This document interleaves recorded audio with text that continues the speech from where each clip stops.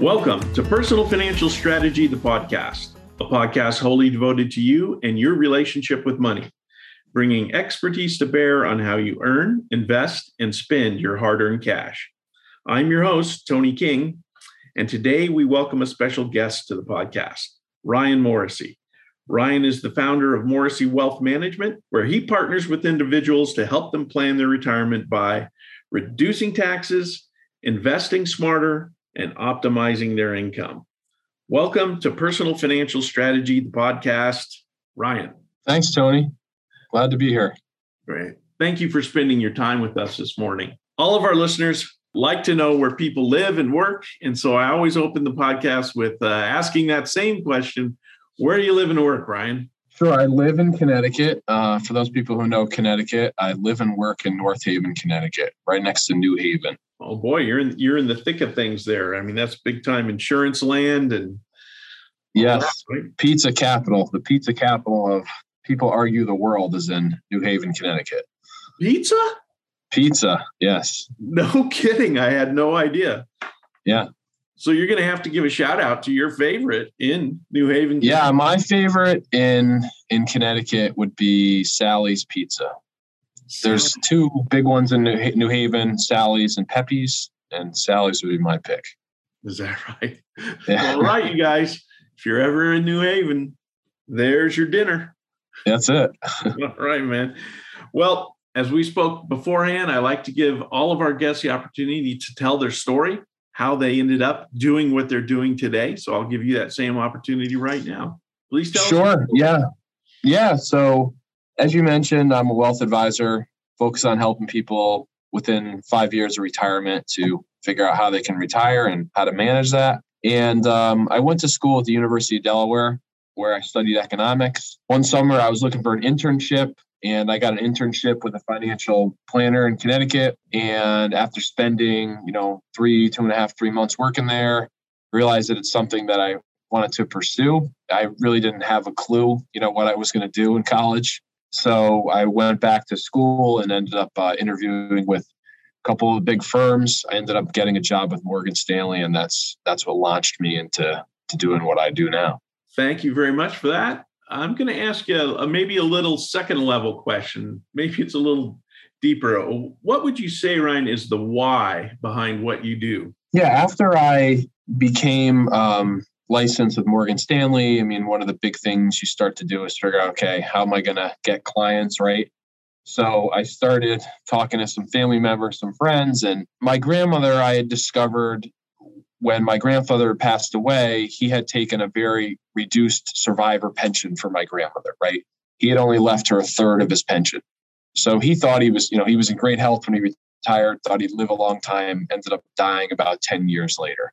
So it put my grandma in a really difficult position. And due to some good advice she actually got from her advisor, she was able to really tighten her financial belt, so to speak, and stay in her house and live there, for a very long time after, and ended up, having a significant amount of money, when she passed away. So that's really the why, to try to help people to, make the best of their situation and not be in a bad situation due to either not knowing what they're doing or just getting bad advice.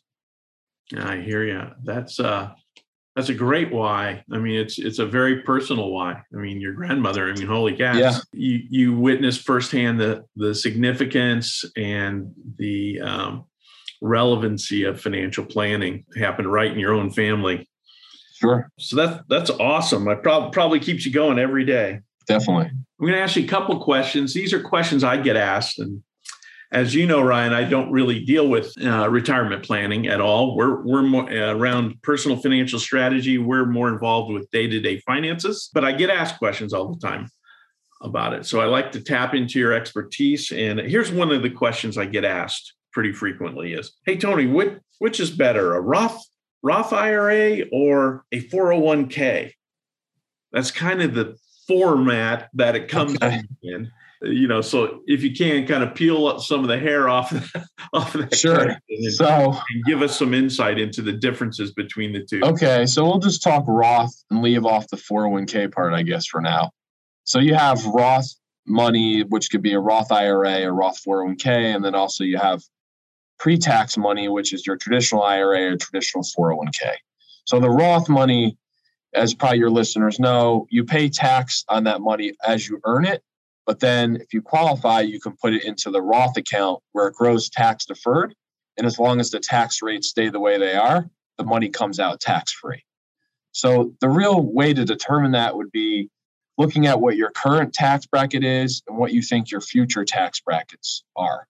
So if you're in a high tax bracket now and you expect to be in a lower tax bracket in retirement or later in life, you might be better off with the traditional 401k or IRA where you get a deduction now and save money at a higher tax rate and then pay tax at a lower rate when you take it out.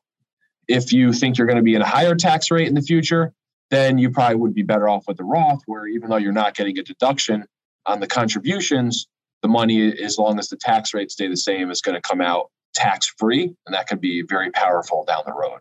Mm-hmm. And given your expertise in this area, what's your prediction for future tax rates? I think they're going to be higher. That would be my prediction. It's a crazy thing because we owe a ton of money as a country, right? We keep printing a lot of money. We're starting to see some of the negatives of that now with the high inflation. And there's different schools of thought as to whether we're going to ever have to pay this money back that we owe. But if we do, right, we're going to have to raise taxes at some point or we'll never be able to pay back what we owe. So that would be my bet, but I guess we'll find out. And so to be clear, if that's the scenario and I'm plowing my money into a Roth IRA today and I'm 50 years old, 15 years from now, I want to start enjoying some of that money. Sure.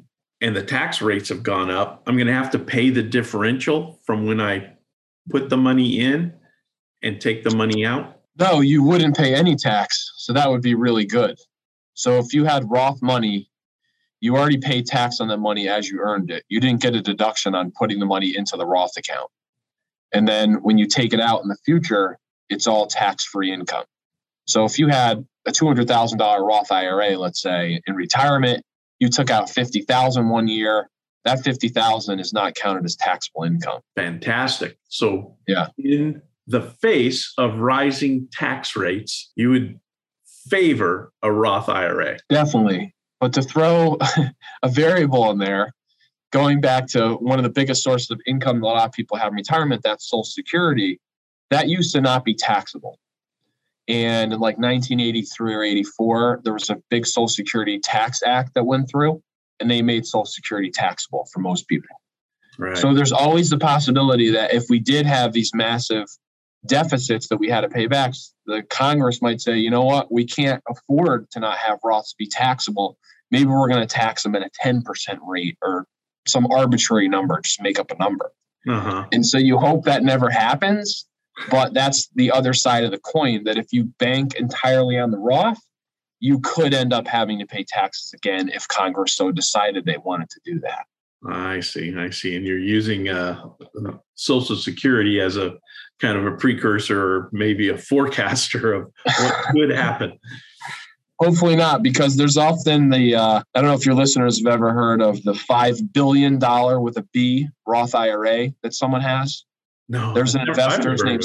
Yeah, Peter Thiel. He was one of the early investors in Facebook and PayPal, and he put those early shares in his Roth IRA, and so they grew exponentially to worth billions of dollars. I don't know if they're still worth that, but the government's not too happy about that because that's $5 billion that they're not getting any tax revenue on until they ever decide to change the rules on Roths.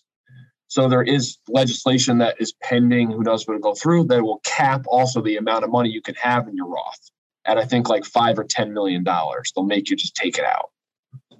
So, I mean, it'd be nice to get to that point, but that's some of the things that Congress is thinking about that they are now aware of. Oh, this Roth is great, but now what happens if we get these massive dollars in these Roth accounts if we never get tax revenue on them again? Gotcha. Wow. Thanks, Mr. Thiel. Appreciate that. That's right. Okay. Another question that I get pretty frequently is just kind of the bald-faced question of, hey, Tony, do I need long-term care health insurance as part of my retirement plan? Yeah, I mean, that's another great question. So I would say the answer is probably yes for most people. Depending on what statistics you look at that are put out by the government, about 70% of people, I think, that make it to retirement age will need some type of long-term care help.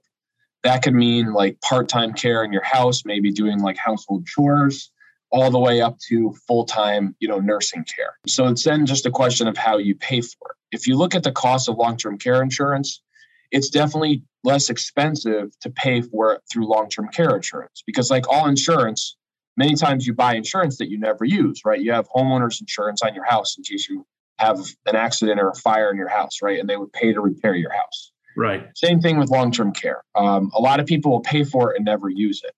The problem is that it's a lot less than people's homes will burn down, so that it costs a lot more. So the odds are that, there's 70% chance they'll use it. So the insurance companies have to charge a fair amount of money for that because they know that most people that buy it are going to use it. So even though you probably need it, the difficulty is just the cost.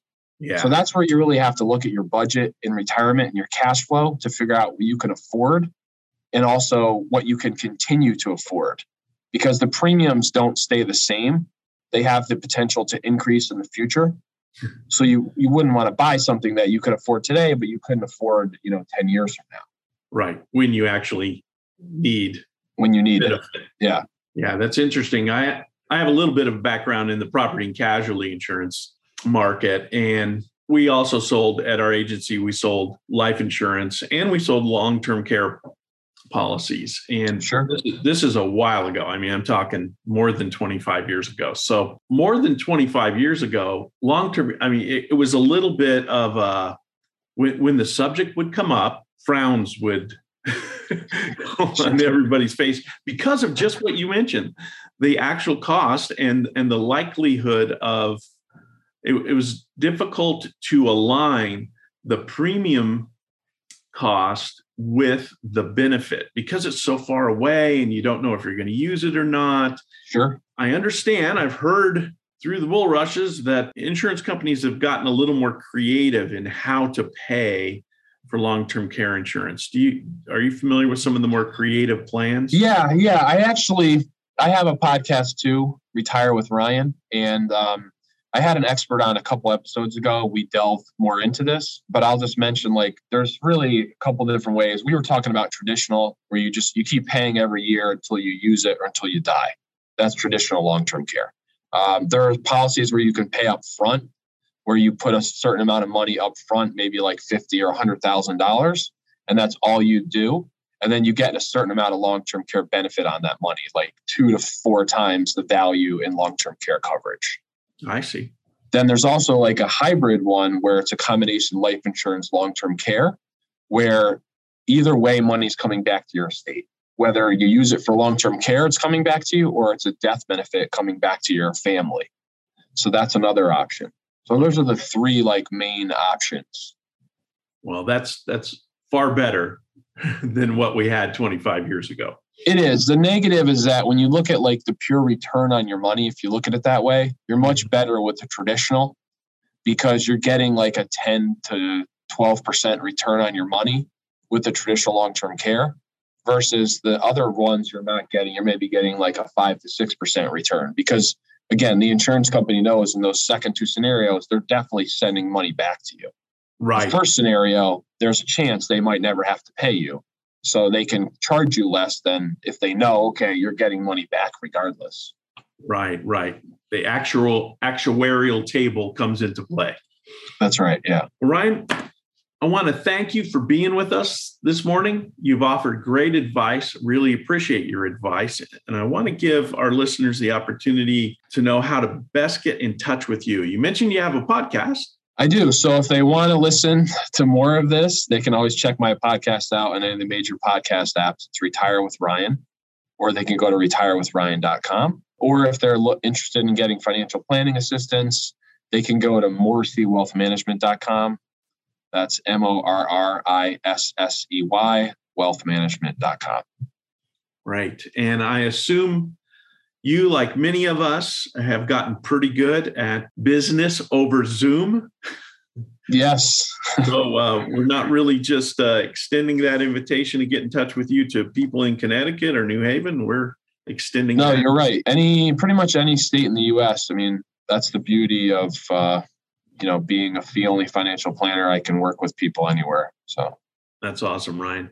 Yeah. Well, thanks again for being with us today. Appreciate your expertise and advice, and hope you have a great week. Thank you. You too.